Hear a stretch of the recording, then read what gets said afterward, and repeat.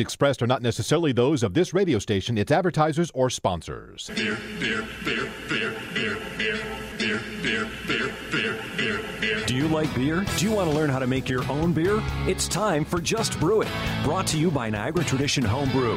Here's your host, Jeremy White and Bert Deister. Good morning. Welcome to Niagara Tradition's Just Brew It. Happy Saturday. It's fall, but it's hot. It's hot. I'm not happy. We'll move past it. 2 weeks ago, we were talking about brewing lagers. I was wearing a coat in the studio, and now we're here. I know. I just want to start wearing pants again instead of just shorts every day. Then again, when we get to spring, I get excited about shorts. It's the turning of the seasons. Jeremy White, Bert Deister with here on Just Brew It on ESPN 1520. All right, so the last couple weeks, we've kind of deviated a little bit. Yeah, so we promised a beer topic this week before we go on to cider next week. We did some specialty shows. We did gluten-free beer. Yep, that was We did pumpkin beer. Yep. And wine. Yeah. We did wine.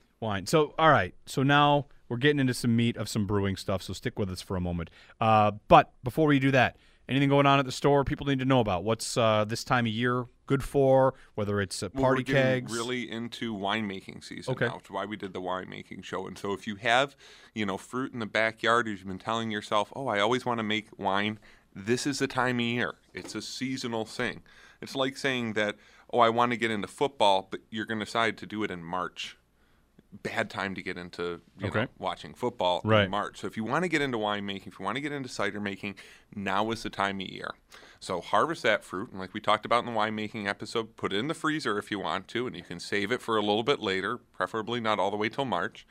But if you're ready to go, we have all the stuff in stock. And if you're ready this year to start making it, we can help you get there. And one other thing I should mention, we might have a specialty show coming up in a couple of weeks, maybe a cider show in the next couple of weeks once we get to October. You guys are good on that too. If you wanted to make cider, everything you need for that. You got it. It's all the same equipment, plus we have all the specialties, additives, and equipment for processing apples. So we have the universal stuff that goes with beer and winemaking, but we also have all the specialty equipment for making cider and wine. We have grape crushers, we have apple crushers, we have fruit presses, we have destemmers, everything that you need to kind of mechanize the process. And we have the know-how if you don't want to mechanize the process. If you want to keep it simple, we can teach you how to do that too. Okay. Cryo hops still rolling along, but you guys have Galaxy back in stock? Yes, and Nelson Selvin back in stock. No pounders. There's still limits, but we still have it $3 an ounce. If you want to come pick up some Galaxy to add into your next beer, come on in. All right. And I'm seeing on here for Monsters new accessories. Are these accessories specifically for Monsters? Yes, and I think it goes to, if we could kind of do a recap of the Monster. So I bought one immediately, and I love it. It's the greatest thing ever. It's been, I've bought other kind of niche fermenters before, and if anybody's been in this hobby for 10 years, you've seen several niche fermenters come in and out. I still love my Monster. I have had some fermenters that I've bought, I've used for 1 or 2 batches, and they're still sitting in the basement. My V vessel would be, I think, a 1-batch fermenter, just because it was so much of a headache. It was so hard to get it to seal and get it to mount that I ended up moving on after 1 or 2 batches. But the Monster, if it's available, I use it for beer, I use it for wine, I use it for my lagers, I use it for my ales. But there have been a couple of complaints. And the biggest complaint is because the material of the lid and the material of the better bottle are different. They expand at different rates. And so what tends to happen is when you lock the lid on at the beginning of the fermentation, you have some trouble getting it off at the end because it's kind of shrunk onto the top of the fermenter. So what they've come out with, and a couple of people have been hitting them with hammers, and that definitely is not in your instruction manual for the fermenter. And so a couple of people have cracked their lids. Not only do they now carry replacement lids for under $5, you can get replacement gaskets for under $2, and we have both of those in stock. And they also make a wrench for the lid of the fermenter. So if you're having some trouble turning it, if you're trying to do it with one hand while you're holding your racking tube, they now make a nice wrench that you lock onto the top of the fermenter and will kind of give you that spots you need to kind of get a good turn on it. Okay. And so we have those in stock as well. But overall, I think everybody's really loving the fermenters.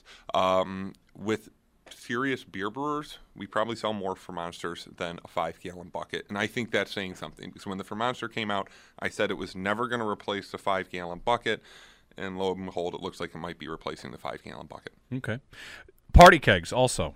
Party kegs. Are these coming back? They're kind of coming back in style a little bit with home brewers. Party keg is, when you say that, it's a 4-liter stainless or coated aluminum keg. So it's the thing you used to be able to buy. You still probably can at like consumers or grocery store. Like I think about Heineken in these. Yeah, ones. I think of Bubba beer. Okay. I think of the ones that were painted or silkscreened to look like Don Cherry's tuxes. Okay, you know what I mean? Yeah. So they had Molson Canadian and Molson Golden in them for a while.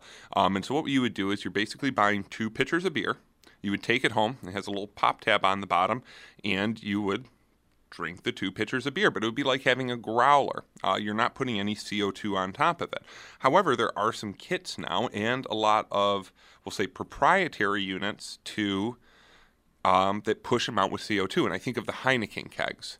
So they have that same body, that same 4-liter stainless steel body, and they have a whole big kegging system that you can get around it, that you put the whole thing in the refrigerator, and now you have a little mini kegerator. We sell these.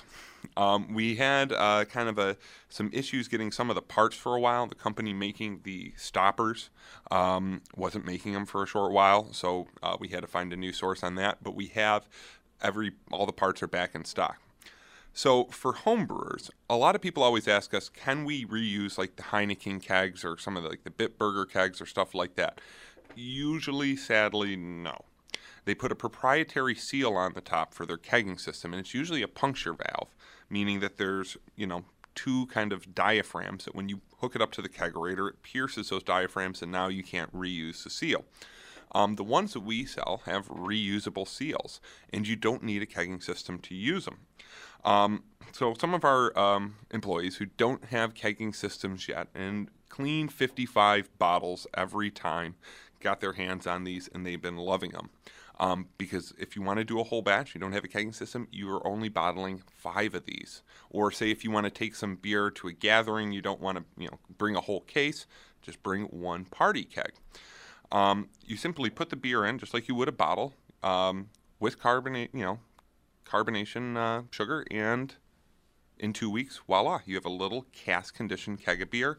It has a little built-in tap on the bottom. It does have the disadvantage of the growler that you do have to drink it all in once. But getting into, football season, getting into tailgate season here, if you can brew up a couple of these and set them aside, you're going to have kind of 2 growlers or, a full, 2 pitchers of beer that you can take with you whenever you want. You simply set it up someplace upright, let it settle for a minute so that all the sediment sinks back down to the bottom, and pour off the tap on the bottom. So it's a great alternative to a kegging system if you really don't want to get one. But they're cheap, they're easy to clean, and they store a lot of beer. So if you're trying to get your home brew into a large vessel, you've been trying to use growlers, but they have the tendency to leak. The 1-gallon jugs and flip tops have the tendency to break. This is a nice alternative. And so they're kind of coming back into style. And we have all the parts. We have the kegs in stock, brand new. They're only $13 a piece. So if you want to get into one of these, they're cheap, they're easy, and they're going to be a big convenient, and it'll make you really popular at parties. All right. Well, that's good that those are coming back. And, I mean, it's versatility, I guess, is like the big key, right? Like you've got options. Yeah, and you can always fill it like a growler too. I have a kegging system, so I just fill them like a growler, bring them to the other end, and pour them out. Again, the only disadvantage is without those kind of all-in-one like snap-on CO2 systems, which can get really expensive and usually use like the 8 or 16 gram CO2 cartridges. It is kind of like a growler. Once you open it, you want to drink it all. Okay. Let's take a break now and get back into what we're going to get into. We've got starters, making a starter. We've done the specialty shows, and this is, I think of all the things you talk about in like making your beer take the next step, this is like one of your top 3. Like yeast. This is a big deal. Always yeast. And when it comes to a starter, it's the best thing you can do for your yeast. All right, so we'll get to that on the other side. It's Niagara Traditions Just Brew It here on ESPN 1520 for our beer-heavy folks listening to the show. You're about to get a crash course in making a starter and why it is so important. That's up next on Niagara Traditions Just Brew It on ESPN 1520. Jeremy White here for Niagara Tradition Home Brewing Supplies. You're listening to Just Brew It, which means Either you homebrew or you're thinking about it. Wherever you are in the process, Niagara Tradition Homebrew is your source for everything homebrewing. Do what I did. Get a starter kit, and you'll be well on your way. Niagara Tradition will be there to answer your questions, give you advice, and as I try to become a more seasoned brewer, I know I can count on Niagara Tradition to be there with the supplies and the advice I need. Niagara Tradition Home Brewing Supply, 1296 Sheridan Drive, near Military, in Tonawanda. Open Monday through Friday, 11 to 7, Saturdays, 10 to 4, and 24/7 at nthomebrew.com. Niagara Tradition Homebrew. Pay them a visit, and remember to just brew it.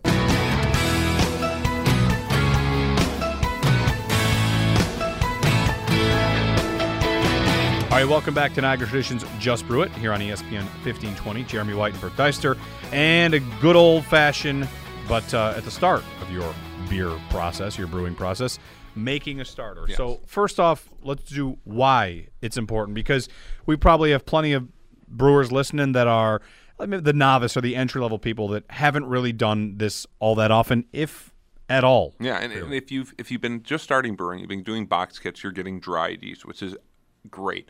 You're getting 250 billion cells ready to go. And you're really kind of overloading the beer, which is what you want to do.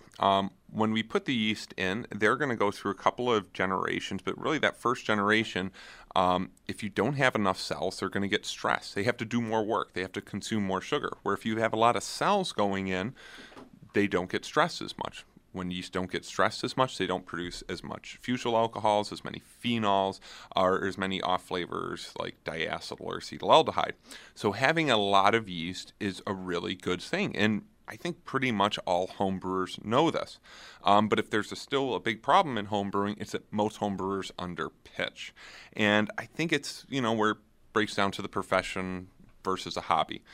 This is a hobby. When it comes down to, I have a chance to brew on Saturday morning, I brew on Saturday morning. I don't always know Thursday night in time to make a starter. So when it comes to the, the list of, things, the checklist of home brewers, we got the right hops, I got all the equipment out, the thermostat is working, but then once it comes down to yeast, even though we know it's the most important part of our beer, we often kind of fall short. And that's because of the time that you need ahead of your brew day to get the starter ready. We don't always have kind of advance notice. We don't have a free 3 hours, 12 to 48 hours in advance to make the beer. Sometimes you find out, Saturday morning, hey, I can brew a beer tonight, I can brew a beer tomorrow morning.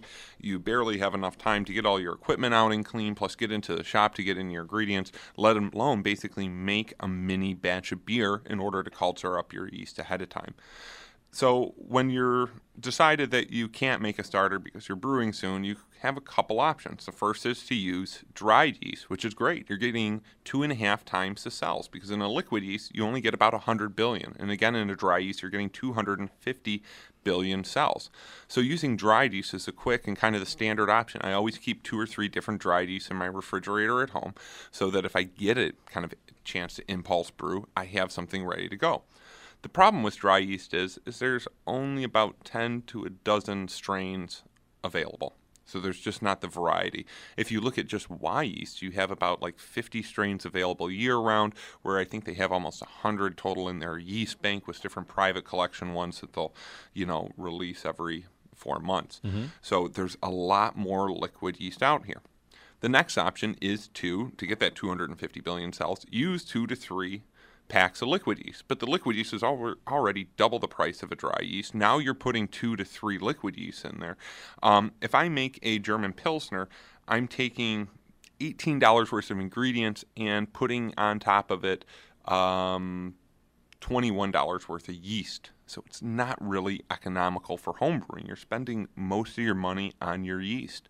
Also, people who are doing big IPAs, this gets into a big problem, because you're pitching 3 packs on a yeast where the starting gravity is 85 points, and you're already spending $25 on hops. So now you're spending $50 on malt or on yeast, on hops, and you haven't even got to grain yet.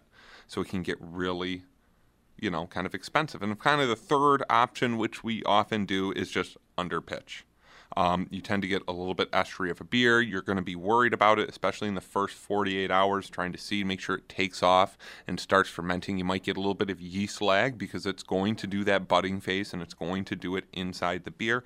And that's where a lot of your off flavors are going to kind of show up. So if you're going to use liquid yeast, you want to make a starter, and they're really easy. We've done shows on starters before, and we talked about how you want to take 100 grams of dried malt extract to 1 liter of water, boil it, let it cool, place it in a sanitized vessel, add your yeast, and aerate over the next 12 to 48 hours in order to jump up the yeast. Yeast in an anaerobic environment have a hard time making new cell membranes, but they produce alcohol and CO2. Wonderful. In an aerobic environment, they can easily produce cell membranes. They can rapidly bud, and they do produce some off flavors. So thus the idea is get the yeast to bud, get them go through that basically lag phase in another vessel where you can take off those off flavors. So after the 12 to 48 hours, you simply pour it into the beer and you're moving. So this isn't always an easy option for you, but there's a couple other options or a couple of tricks that people do to try to get their starters ready ahead of time. And the first one that's becoming very popular, and there are some places where you can buy this as a pre-made product, but canned wort. So you can buy it online. It will come in beer cans. It's pasteurized wort in a can. When you want to make a starter, you sanitize your Erlenmeyer flask, sanitize your growler, and you pour it into the starter and pitch your yeast and done. No boiling, no cooling. This is something that can take you 2 to 3 minutes before you go to bed if you're trying to brew the next day, and you'll have a starter going. The problem, again, with these pre-made starters is they're expensive. They're anywhere from $5 to $10 depending on the size and the packaging and the shipping and how many you order. So again, it's pretty much the same price as buying another package of yeast, but you can make these yourself, and it's actually fairly easy if you have a pressure canner. So the first step is to make your starter solution. So you don't actually have to boil it. You can take your DME, you can take some room temperature or warm water, put it into a vessel and just shake it without boiling it and stirring it. Just shake it into the vessel. Now pour it into all of your canning jars. Once you pour it into the canning jars, put them into the rack in your canning pot, fill them up over an inch of the lid, put the lid on, and slowly apply the heat. You're going to get your protein break. You're going to get your pasteurization as you build pressure, as you build up heat, as you pasteurize it. Once it's come to a boil, put your weight on, or close your expunging valve, whichever your pressure cooker has, and let it boil for about 15 minutes. Turn off the heat. If I have any experience from canning, this is where I can give it. Walk away. You're really excited. You want to be handling these cans. They're at their most fragile point, and if they're going to break, it's probably going to be now. Walk away. They're sealed. They're going to seal up inside the pot. Walk away. Let them cool down to room temperature. And then when you come back, you have all of these nice, cheap, pre-made cans of wort that you can use to make a starter anytime. And you can stack these up in the basement. They don't have to be kept in the refrigerator, although I have to admit I always keep mine in the refrigerator to reduce oxidation. And they don't have to, but you just choose to anyway? I just choose to, yeah. It's also a safe place in my basement, is in the refrigerator. Stuff in the refrigerator doesn't get knocked over, doesn't get flooded. So the refrigerator is just a safe place in my basement. So I keep them in there, and then whenever I'm ready to brew, I just pour it out into a flask, just like you would the canned wort, pitch my yeast on top, put on my tin foil, and go to bed and let it do its job. Okay. And so doing this a little bit of pre-work, and usually you make these like 8 at a time, that can get you through a whole 6 months of brewing. So you can have all your starters ready to go, all from one night's work. So it's fairly easy. And now I have to admit, and everybody online seems to be doing the pre-mix on the DME, so they mix the DME cold. I do actually boil and separate my can starters. So I take that protein away, so I don't have to worry about breakdown. It also makes it a little bit cleaner during the canning process and allows me to reuse some of the lids because I don't get as much protein kind of blasting up into the lid. So I would advocate pre-boiling the starter, letting it separate, letting the proteins all settle, taking the clear kind of wort off top, and then canning and pasteurizing that. But these are a great option if you really like to use liquid yeast, but you don't really know when you're going to be brewing. Okay. So there's another option that you can do with the starter, and I do this probably more often than not. You can make a starter early, and you can keep it in the fridge. I feel like a lot of brewers don't know this. So they always feel like they're making the starter the night before or 2 days before, trying to get it done before they go to work. I end up doing it earlier in the week. While this isn't really the best option, if you're going to be using liquid yeast and you're going to be brewing big beers, I think it's kind of a necessity. And I always talk about how I would rather have an infection appear months down the road than have a beer that's phenolic and kind of slippery day one. So if you have a bad beer where the yeast have kind of made off flavors, that's going to be day one. It's really not going to go away. If you get a little bit of Lactobacillus brettanomyces in there, you might start to notice some funk or some kind of tartness building up weeks, months down the road. And by the time we get to weeks, months down the road, most of that beer for me is already gone. So I'm sure that I have infections in some of my beers that I never see coming. Now, if I'm doing like a barley wine, or if I'm doing some type of beer that I know I'm going to be aging for a while, I do tend to kind of keep a very sanitary process. But if I'm making my draft beer for home, I'm not worried too much about subtle infections. The beer just doesn't last as long. So when you make your starter, you can take it and you can put it into the fridge, and for the next 48 hours, you will not lose any cell content. So you can trust that as a just full starter. Pitch it into the beer. After 48 hours, you will start to lose cells, but it's very, very slowly. And you can actually go to YE's website and Mr. Malty, and they'll give you an idea of under which conditions and how many cells you're losing over a certain time. So they'll ask, how many cells basically you had to begin with, what temperature was it stored at, how many cells you have less. But the loss is very, very slow. So often what I'll do is on, we'll say, Sunday night, if I know I'm going to be brewing Friday, Saturday, Sunday, I'll make my starter and I'll pitch the yeast Sunday night. It will work for the next 12 to 48 hours, and after 48 hours, I take it, I cap it with a little bit of cling wrap, and then I put it into the refrigerator, and it sits there for the next 2 to 3 days until I'm ready to brew. When I'm ready to brew, I simply take it out of the refrigerator. I pour the now clear liquid off the top, because that's where all the acetaldehyde, that's where all my diacetyl is, that's where all my fusyl alcohol is, that's where all the uric acid is, and I pour that off, and I have nice, clean yeast ready to go, and I just pitch that into my beer. I do tend to use foam stoppers when I'm doing this, because they tend to kind of keep out the fruit flies and keep out any dust a little bit better than the tin foil while allowing oxygen in. And I do like this cling wrap over a stopper when using the Erlenmeyer flask, because I found when putting the Erlenmeyer flask with a solid stopper into the fridge, I've either sucked the stopper into the Erlenmeyer flask or cracked the Erlenmeyer flask as everything condenses. So you do want to be a little bit careful. And yes, if you've had a starter in the fridge for 4 days, 3 days, you really can't trust it as perfectly sanitary, but it's really going to make a great beer, and it's going to be a better beer in the first couple weeks than it would if you had only pitched 1 pack of liquid yeast. So I think it's well worth your while to do the starter ahead of time.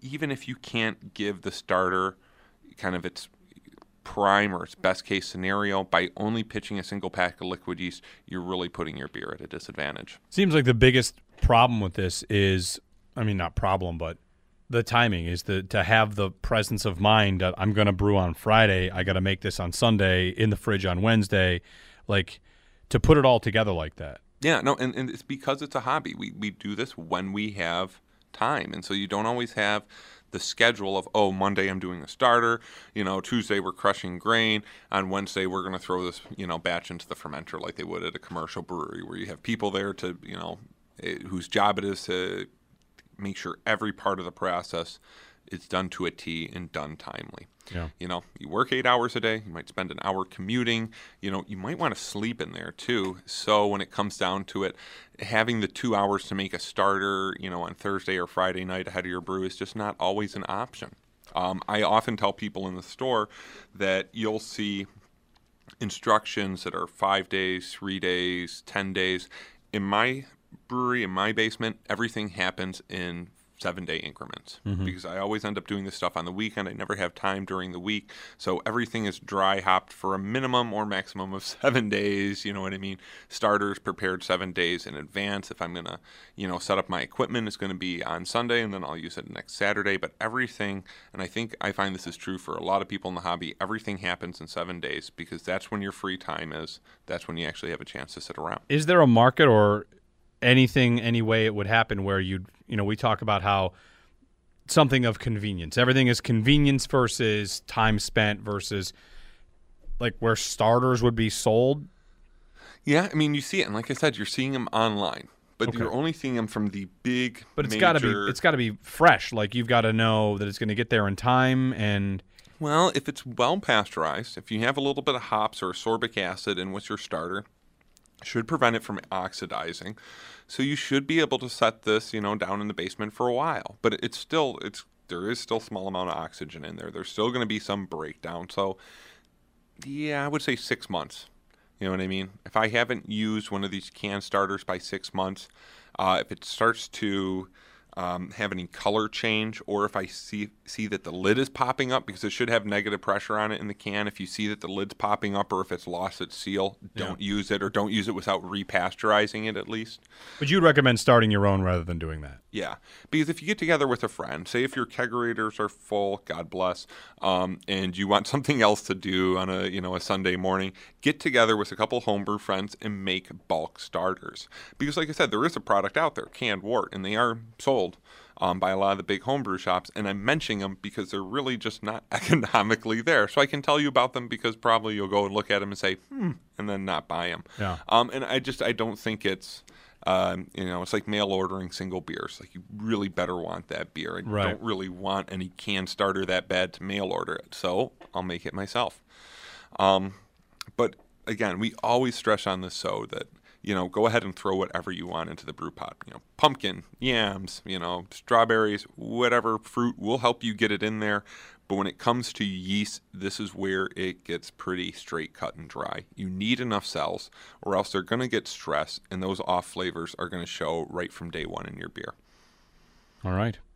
Well, that's about all the time we have. We're ending our show on starter packs and whether or not you're going to get things rolling ahead of time because it just takes that little bit of preparation. So if you know you're going to brew, and you can tell the difference, you'd be able to tell the difference on the same recipe, the same beer. Oh, yeah. What the difference is. Night and day.